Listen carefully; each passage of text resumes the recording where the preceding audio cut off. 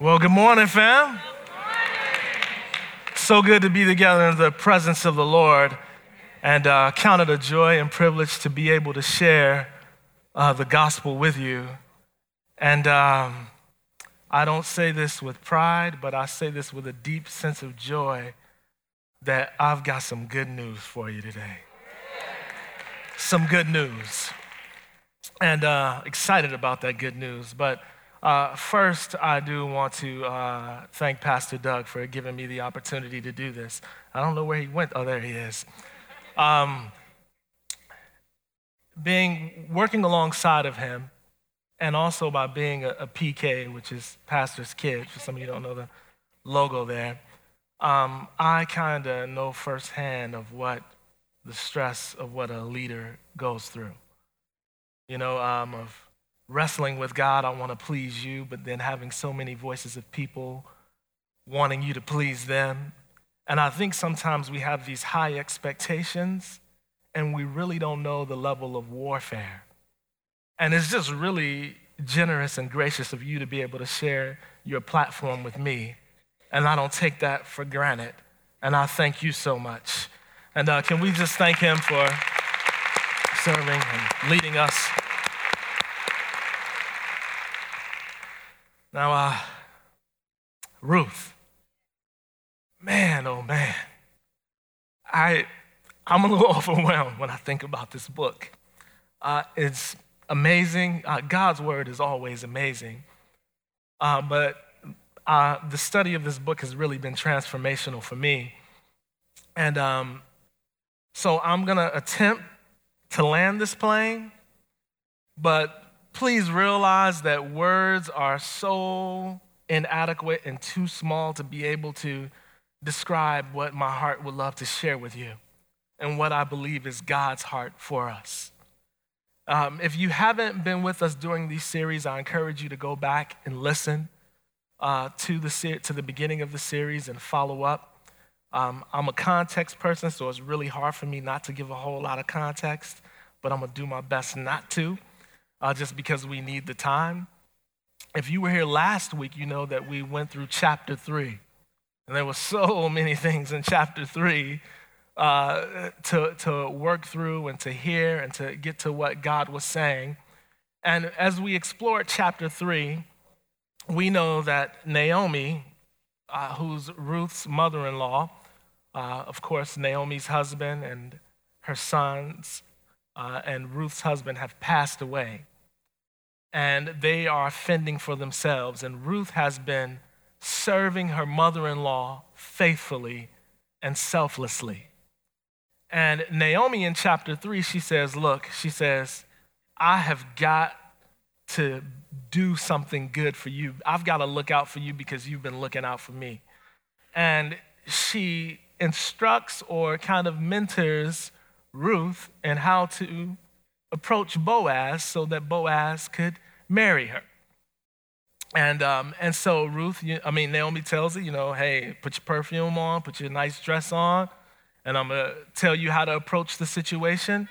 And Boaz, who is a good man, just as equally in virtue as Ruth, they're in the situation. You just have to listen to, the chapter 3 in the series. I can't give it all to you today.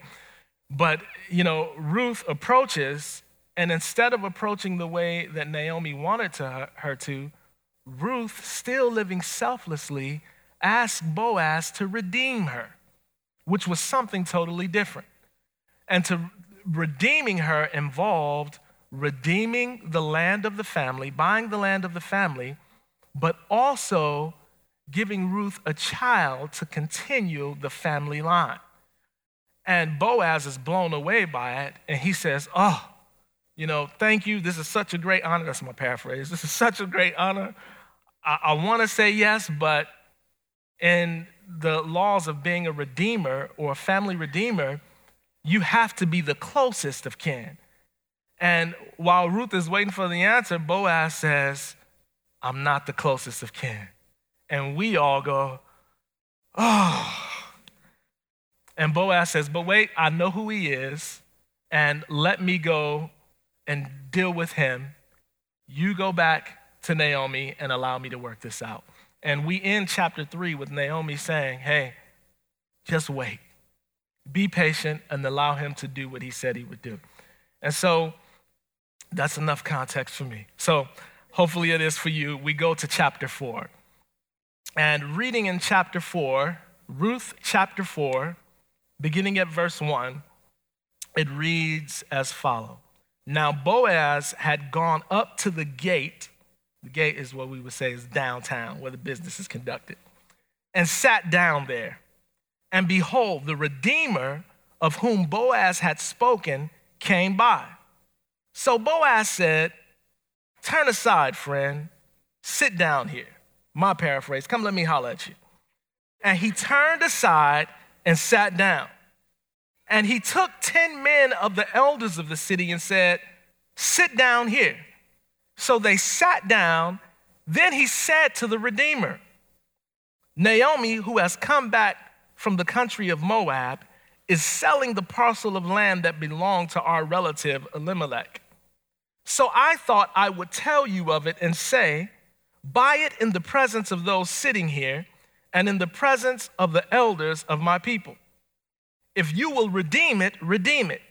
But if you will not, tell me that I may know. For there is no one besides you to redeem it, and I come after you. And he said, I will redeem it. Oh, no. Then Boaz said, the day you buy the field from the hand of Naomi, you also acquire Ruth, the Moabite, the widow of the dead, in order to perpetuate the name of the dead in his inheritance. Then the Redeemer said, uh-oh. I can't not redeem it for myself, lest I impair my own inheritance. Take my right of redemption yourself, for I cannot redeem it. My paraphrase, what you talking about, Willis? Now, this was the custom in former times in Israel concerning redeeming and exchanging. To confirm a transaction, the one drew off his sandal and gave it to the other. And this was the manner of attesting in Israel. So when the Redeemer said to Boaz, buy it for yourself, he drew off his sandal. Then Boaz said to the elders and all the people, you are witnesses this day that I have bought from the hand of Naomi all that belonged to Elimelech and all that belonged to Chilion and Mahlon. Also Ruth the Moabite, the widow of Mahlon, I have bought to be my wife to perpetuate the name of the dead in his inheritance, that the name of the dead may not be cut off from among his brothers and from the gate of his native place. You are witnesses this day. Then all the people who were at the gate and the elders said, we are witnesses. May the Lord make the woman who is coming into your house like Rachel and Leah, who together built up the house of Israel. My paraphrase, may y'all have a whole bunch of kids. May you act worthily in Ephrathah and be renowned in Bethlehem. And may your house be like the house of Perez, whom Tamar bore to Judah because of the offspring that the Lord will give you by this young woman. So Boaz took Ruth, and she became his wife. And he went in to her, and the Lord gave her conception, and she bore a son. No paraphrase. Then the woman said to Naomi, blessed be the Lord, who has not left you this day without a redeemer. May his name be renowned in Israel. He shall be to you a restorer of life and a nourisher of your old age. For your daughter-in-law who loves you, who is more to you than 7 sons, has given birth to him. Then Naomi took the child and laid him on her lap and became his nurse. And the women of the neighborhood gave him a name, saying, a son has been born to Naomi. they named him Obed. He was the father of Jesse, the father of David, the genealogy of David. Now these are the generations of Perez. Perez fathered Hezron. Hezron fathered Ram. Ram fathered Amminadab. Amminadab fathered Nahshon. Nahshon fathered Salmon. Salmon fathered Boaz. Boaz fathered Obed. Obed fathered Jesse. And Jesse fathered David. Whew, what an ending to that story.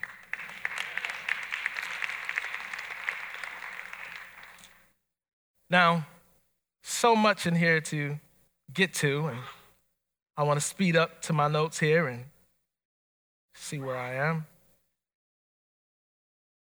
All right, so we said the issue was the survival of the family name because Elimelech and his 2 sons have died. And the other issue was keeping family land in the family. The request, Naomi, her intention was to get Boaz to marry Ruth.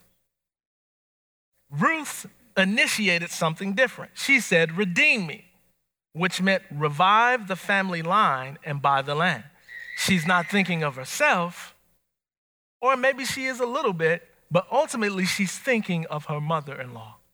Give her a son so the family can continue. The delay was he is not the closest of kin. He must give the nearest kin the opportunity. Now, when we get to the opportunity where Boaz goes to do business, nameless, that's what we're going to call it, brother, because we don't have his name, he accepts the opportunity to buy the land because he's thinking, cha-ching, cha-ching, right?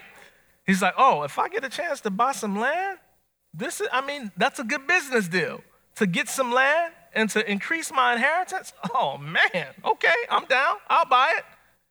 And then Boaz hits him with the fine print. It was kind of slick how Boaz did that, right?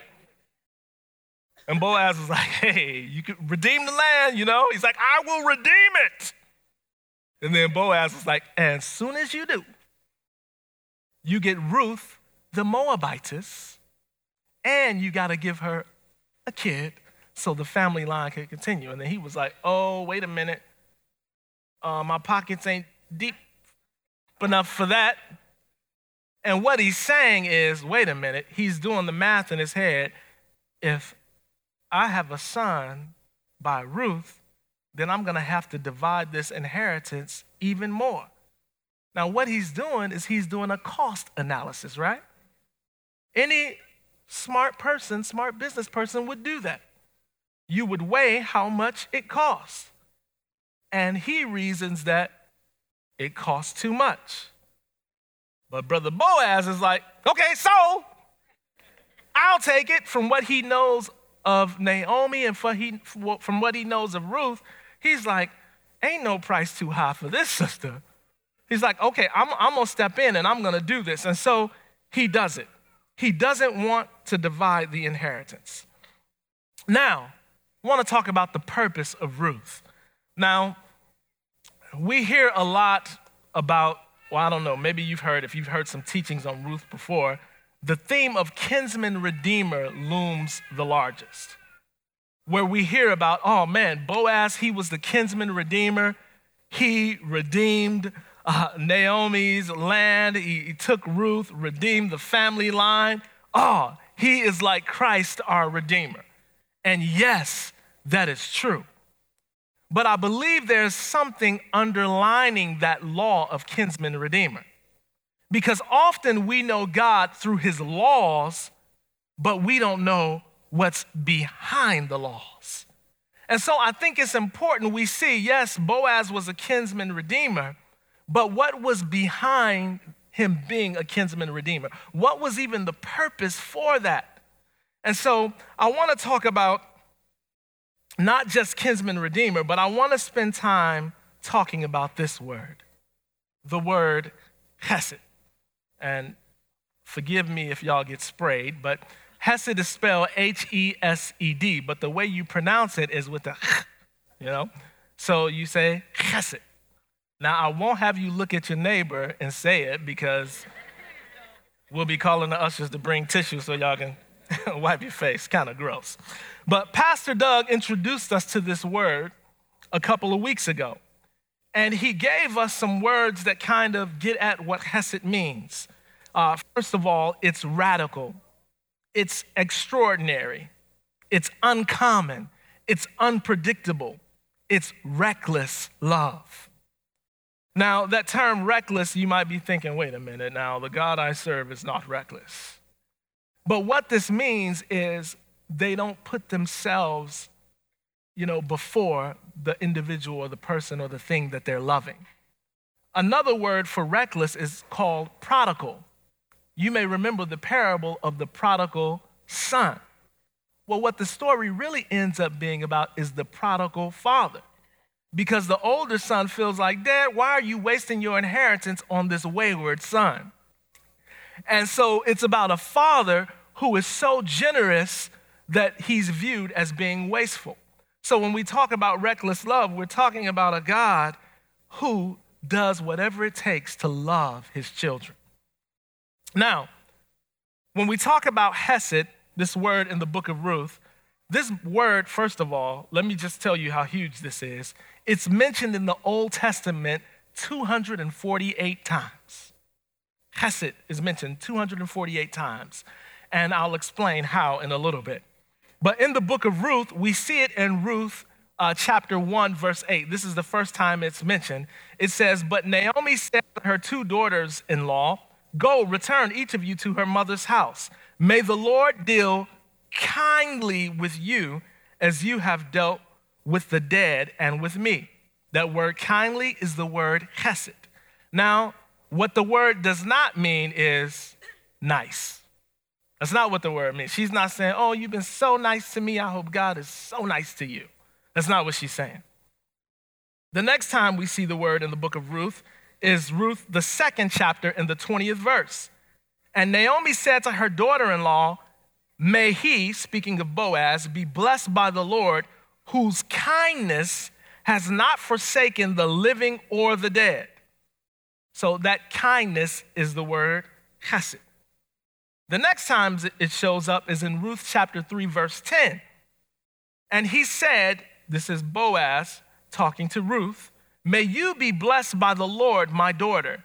You have made this last kindness greater than the first, in that you have not gone after young men, whether poor or rich.'" That word kindness is the word hesed.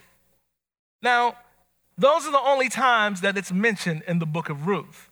And you may be wondering, well, it's only mentioned 3 times. How in the world can the book of Ruth be about hesed? Well, one of the things about hesed is it's not just a concept, it's an action. It's something that must be expressed. And so in the book of Ruth, we see that God really doesn't speak through a prophet. He's not speaking in conversation, he's speaking in demonstration. The way that Ruth shows hesed to Naomi, the way that Boaz shows hesed to Ruth, the way that other people refuse to live in hesed. Now, you may be saying, okay, you got to give me more on this word hesed. But before I do that, I want to show you something that was written by a rabbi in the Midrash writings, a Jewish writer. He says this, "This Megillah or scroll does not," talking about Ruth, he says, "does not contain laws of impurity or purity, or prohibitions or permits. So why was it written?" He said, "It was written to teach you how good is the reward for those who do kindness, who do hesed." Now, hesed is a broad spectrum word. It's a word that doesn't translate into English perfectly. And what I mean by broad spectrum, in Proverbs, there's a little proverb that says, a three-strand cord is not easily broken. And what it means is if you've got 3 strands, it's pretty strong. So I want you to think about hesed as a rope, and these are the 3 strands that make up hesed. And I'll start with number 3 instead of starting with number 1. Number 3 is love. Love is selfless, right? Love, you agree? Love is selfless. So think of that. Number two, the other word that makes up a strand is steadfastness. This means that it doesn't give up easily. It endures. Not only does it endure, but it pursues. Number one is strength. This word hesed is a strong word. It's a strong kind of love. It's a love that pursues, that doesn't give up easily, and isn't weak at all.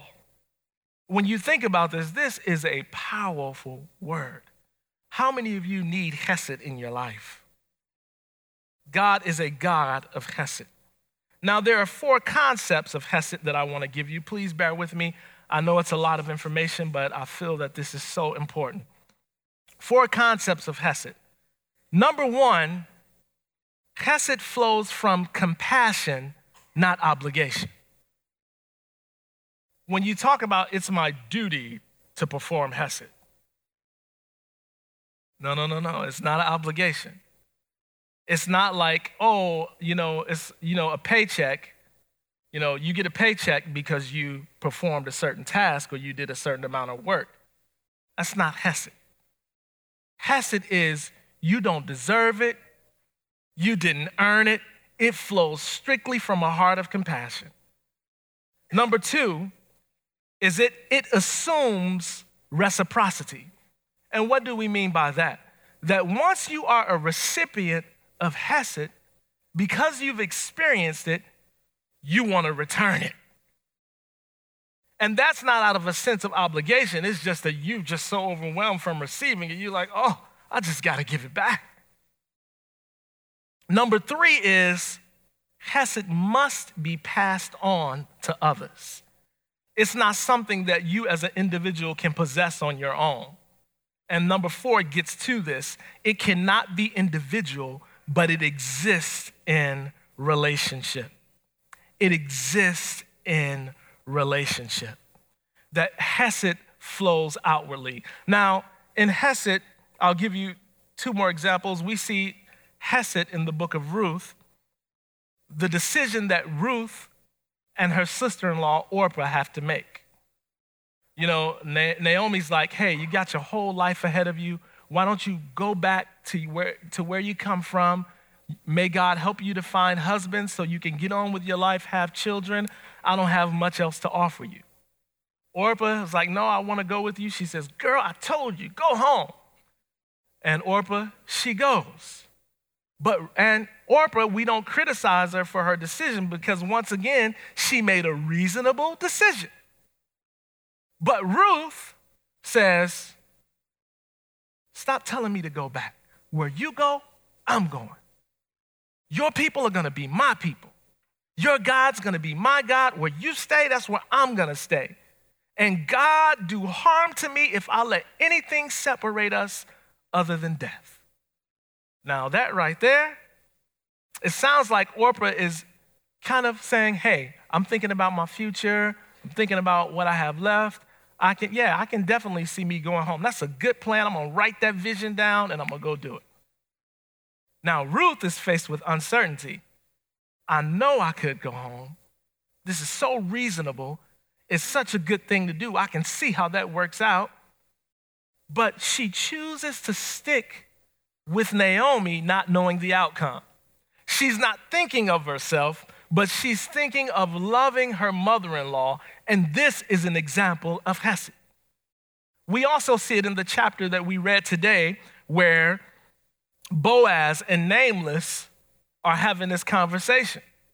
And Nameless makes a business decision, right? But Boaz makes a hesed decision.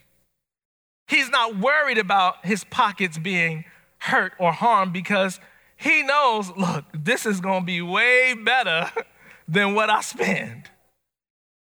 Because he's seen hesed already overflowing, so he ain't, cha-ching, cha-ching, cha-ching. He's not even thinking about that. Now,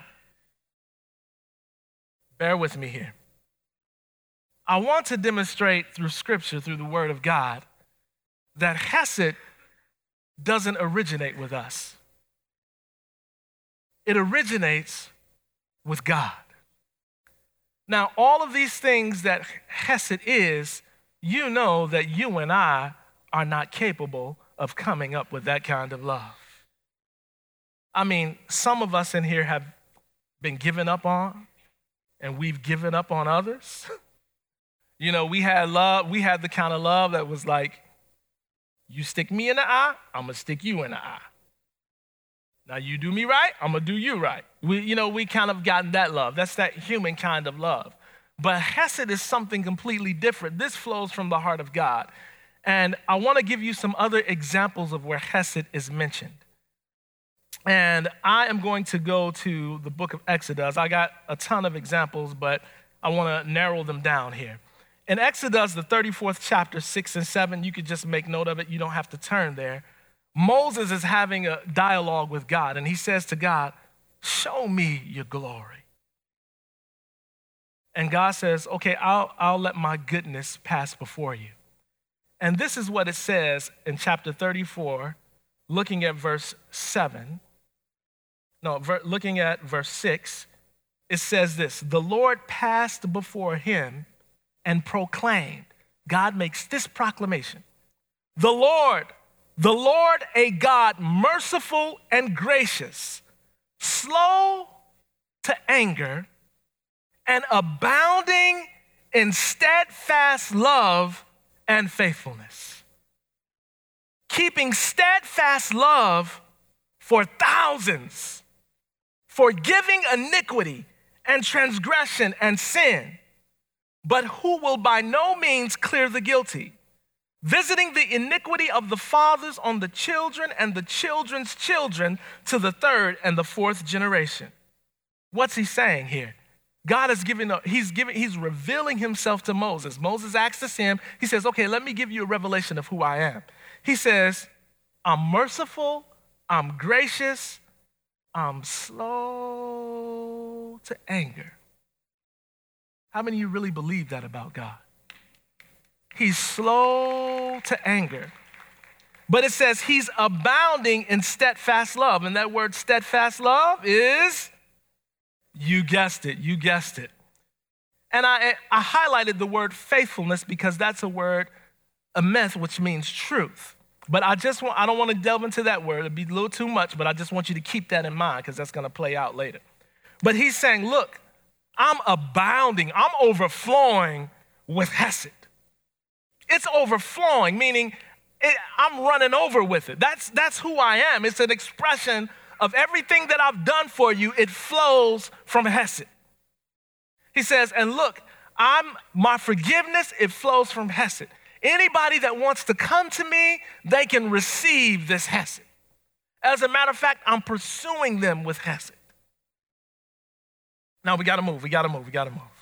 All right, 1 Kings 3:6. This is a prayer. When Solomon became king, he's praying this prayer. Pay attention here. And Solomon said in his prayer, you have shown great and steadfast love to your servant David, my father, because he walked before you in faithfulness and in righteousness and in uprightness of heart toward you. And you have kept for him this great and steadfast love and have given him a son to sit on his throne this day. That steadfast love is the word. Man, y'all got this down. Now we're going to go to Psalms 25:10. You can just write it down. These are all the places where we see Hesed. 25:10, not all the places, just a few of the places. 25:10 reads like this. All the paths of the Lord, every last one of them, are steadfast love and faithfulness for those who keep his covenant and his testimonies. It says all of his ways are steadfast love. All of his ways are Hesed. This is the kind of God that we worship and that we serve. He's overflowing with this steadfast love. He's abounding. It's not like he does steadfast things. The only reason he does steadfast things is because that's who he is. That's who he is. It's an expression of his character. Psalm 40:11. This is David, a descendant of Ruth, who writes, "As for you, O Lord, you will not restrain your mercy from me. Your steadfast love and your faithfulness will ever preserve me." There it is again, the word hesed. Now, I'm going to end it with this last one on Psalm 105.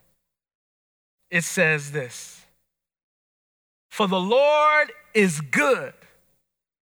His steadfast love endures for 30 seconds, forever, and his faithfulness to all generations." Powerful stuff. Listen, God is abounding in hesed. Some of the ways this word hesed is translated, we just read about steadfast love. Sometimes it's translated loyal love. Sometimes it's translated strong love. Sometimes it's translated mercy. You know Micah 6:8, what does the Lord require of you? But to do justice, love mercy, and walk humbly with your God. That love mercy is to love hesed. This is who God is. So looking at the beginning of time, before God began the beginning, God is chilling with God the Father, God the Son, and God the Holy Spirit, because they're communion, they're community. God the Father is giving hesed to the Son. The Son is giving hesed to the Holy Spirit. And they're sharing this hesed, and because hesed cannot just be contained, this hesed overflows in God creating the cosmos in hesed.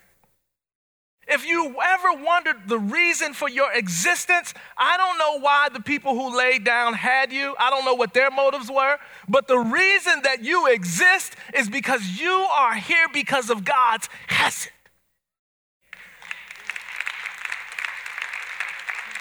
It's his hesed. The things that he created, he said, it's good. This was his hesed. And I believe one of the reasons he said to Adam, it's not good for this man to be alone, is because he's going to have all this hesed and no one to share it with. Puts him to sleep, pulls out a rib and shapes that rib, and he says, whoa, man, now hesed can be multiplied. Now, you know we're not robots. So because we're receiving this hesed, God loves receiving hesed. And so he gave them some commands and some rules to obey that flowed from his hesed. The commands were not just to prevent them from having fun. No, the commands were God's way of loving them. But they chose not to return the hesed to him. And something happened where it just caused just a rift in the cosmos. Now, instead of us living in an environment of hesed, we now live in a selfish environment where instead of living for someone, loving someone without motive, loving someone without them requiring something, now we've got hate, and now we've got selfishness where I'm looking out for myself. And we see the result of that even in our day. We were told in the book of Ruth, that's what was happening in their time, in the book of Judges. Everybody was doing right what was in their own eyes, doing what was right according to their viewpoint. And the book of Ruth is there to say, hey, in a time where there is no ethics, the ethics should arise from hesed, which Jesus says is simply to love God with all that you are and to love your neighbor as yourself. This is hesed.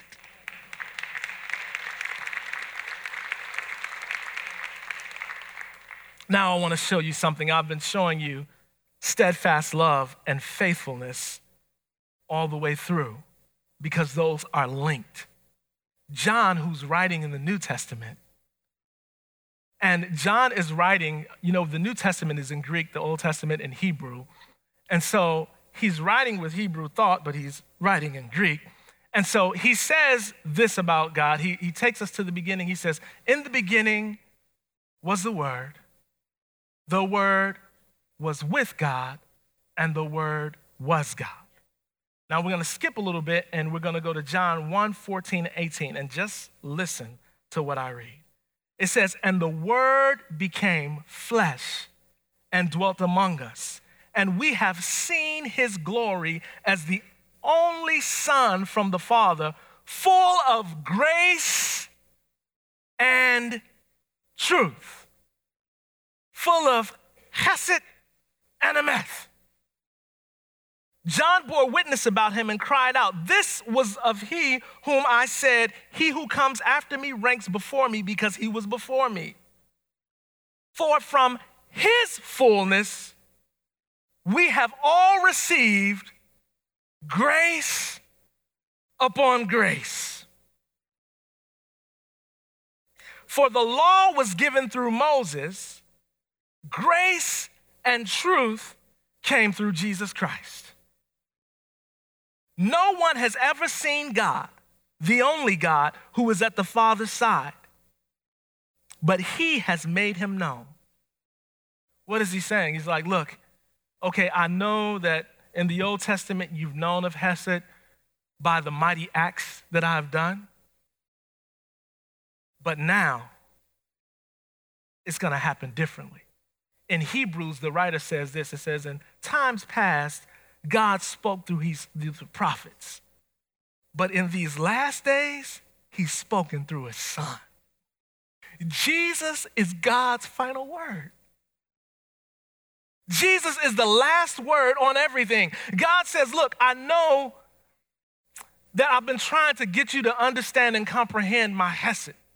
But you know, we're always putting the law before Hesed. We're always putting holiness before Hesed. You know, because the law tells us what God requires, but often we don't comprehend, we don't know that it flows from Hesed. And so we're trying to obey, we're trying to fix ourselves, and the more we try to approach God through the law, it just creates distance. Because we're saying, I'm not good enough. I can't do it. Oh, I just gotta work harder and harder to get myself together. And we don't know that Hesed is moving close. Another place where Hesed is mentioned is David says, "Surely goodness and mercy shall follow me all the days of my life." Surely they will follow me. That word follow is pursue. He's saying God's Hesed pursues me. God is trying to chase us down saying, look, I want to reveal my heart to you. And we keep putting the law in between us. Oh God, I'm not good enough. I feel condemned and I feel guilty, but God is trying to say, hey, I'm slow to anger. I'm slow to anger. I've got so much love to give you. I've got so much love to pour out on you. As a matter of fact, as we look at Jesus, when Jesus was baptized, the foundation of his ministry were these words: "This is my beloved Son, in whom I'm well pleased." God spoke that over him, and no sooner than that moment, he went into the wilderness and Satan tried to attack that identity. God wants us to hear of his love. As the worship band comes, I want you to really receive God's Hesed. Some of you were, maybe you're in a place where you feel like, I don't know, I've tried, I just can't comprehend God's love. I feel like I can't receive it. I feel like there's blockage. And I really believe that God wants to touch you in the area of your emotions. Now, I want you to hear me on this. Now, I'm not saying that I want you to be super emotional people. Hear me what I'm saying. I believe that the Holy Spirit wants all of us. And sometimes, because of the hurt and the wounds that we've experienced in life, you know where they stick? They stick in our emotions. You know, we don't want to be emotional with God, but when we get angry, that's an emotion. When people have hurt us, that's a strong emotion. And the Lord wants us to just receive. Some of you just need a touch from him, saying, God, I don't know what the blockage has been, but it's like I can't feel it. God wants to touch you today in your emotions. If you will come to him, he is a merciful God. We need to live and abide in his Hesed. That's why we talk about 15 minutes with God, not so you can check it off the list as a thing to do, but so you can sit and rest in his hesed, so that you could abide. So just like Jesus heard the words, "This is my beloved son," we need to hear the words, "That's my boy," or "That's my daughter." One of the things that the rabbis wrote is they said one of the clearest examples of hesed on a human level is the way that a parent loves a child. That child comes into the world and that child hasn't done anything extraordinary. As a matter of fact, that child is crying, pooping all over the place, and they're like, "Oh, so cute, so cute." Now, I would go a little bit further. I'm saying I can experience. I've experienced that 6 times, and for the 6th child, I didn't know that I would have enough love for number 6. But let me tell you, love came out the woodworks for that baby. But then I see something else. Have you ever seen Doug and Meg with their grandkids? The way that grandparents love their grandbabies. They're not even thinking about right and wrong. They're just pouring love out on them. But that comes from the heart of God. And some of us are so burned down from trying to measure up. And God is saying, "Look, I just want to pour love on you." Because when you receive my love and you rest in my love, then obedience is going to flow out of that. That's where God wants to get us to. I'm going to ask the prayer team to come as well, because they're going to be here praying for you, that if there's any blockage, anything holding you back, look, you may be skeptical, but I challenge you, just come. You know what? Thomas said, "I ain't believing that he rose from the dead unless I put my fingers in the holes in his hand or in his side." And you know what Jesus did? He walked through the door with it closed and said, "Here you go, buddy." Hesed meets you where you are. It's not waiting for you to arrive. It's pursuing you, chasing you down. So as they begin to sing, I'm going to ask you just to hear the words of this song. Some of you are going to feel moved to worship and celebrate and rejoice God through this song. Others of you just simply need to make your way here and don't wait until receive prayer. And I'll be back in a few moments here.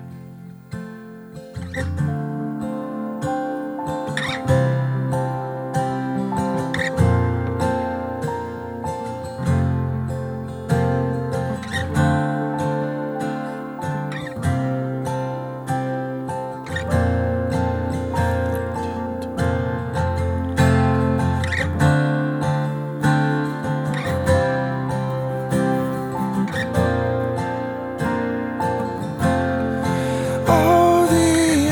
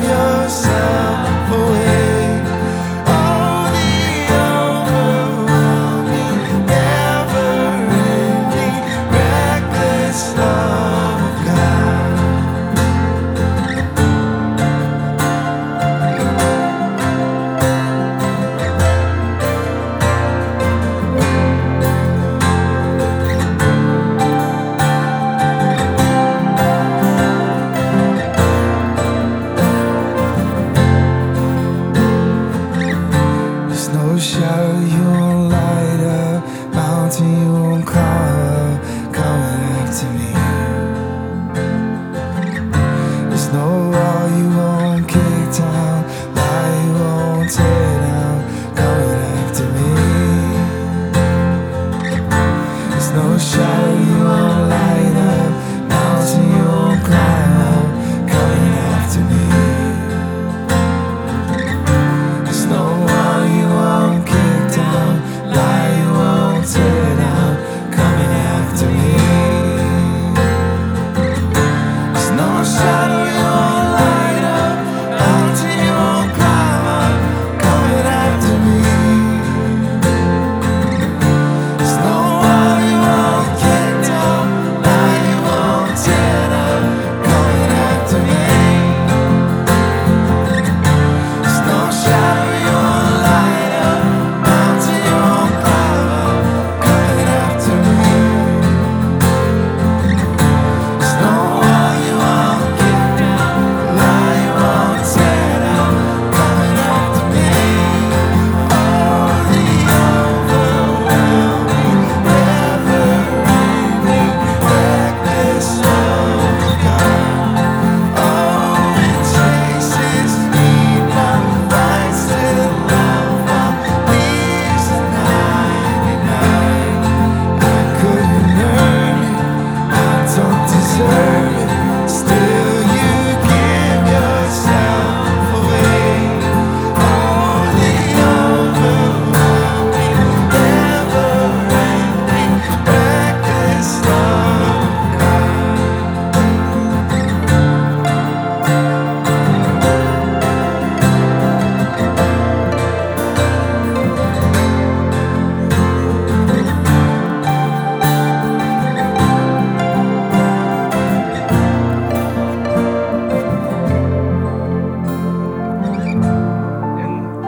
In the beginning of the series, I asked a question about Ruth. I said, who is this woman? We know that she was a Moabitess, who were a people group started out of incest. But they also tried to curse the people of God, and it was declared that they would not be in the assembly of God's people. But all those who come to God, He doesn't refuse them. He embraces them. And so who is this woman? She is a trophy of God's grace.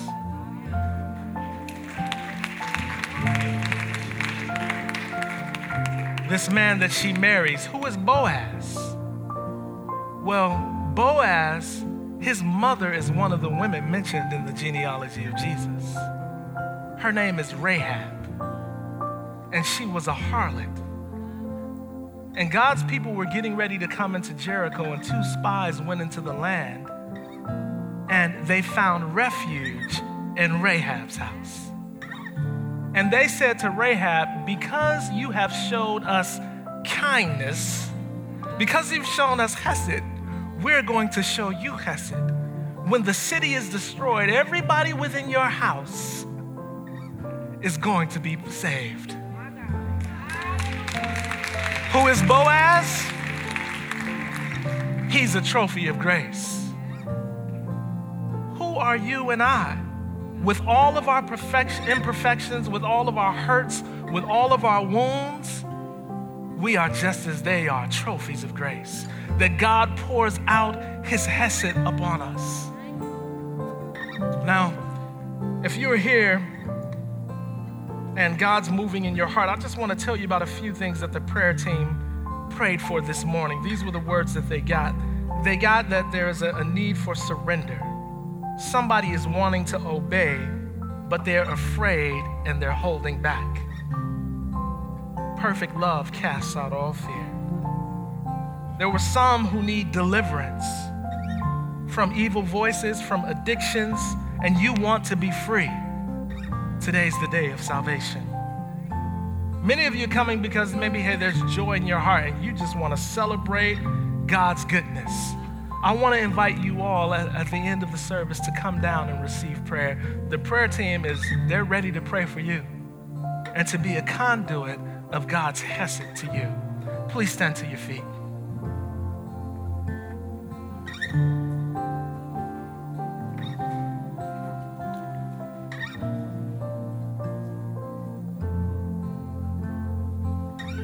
To the almighty and all-wise God, who is abounding in hesed, May we receive and abide in your Hesed. May your Hesed allow us to be a faithful people. And may we be a people known to be your disciples because we have Hesed for one another. And may Hesed spread to our neighbors, to our city. May the people that we come in contact with be transformed by your Hesed. In the name of the Father, the Son, and the Holy Spirit. Amen. God bless you.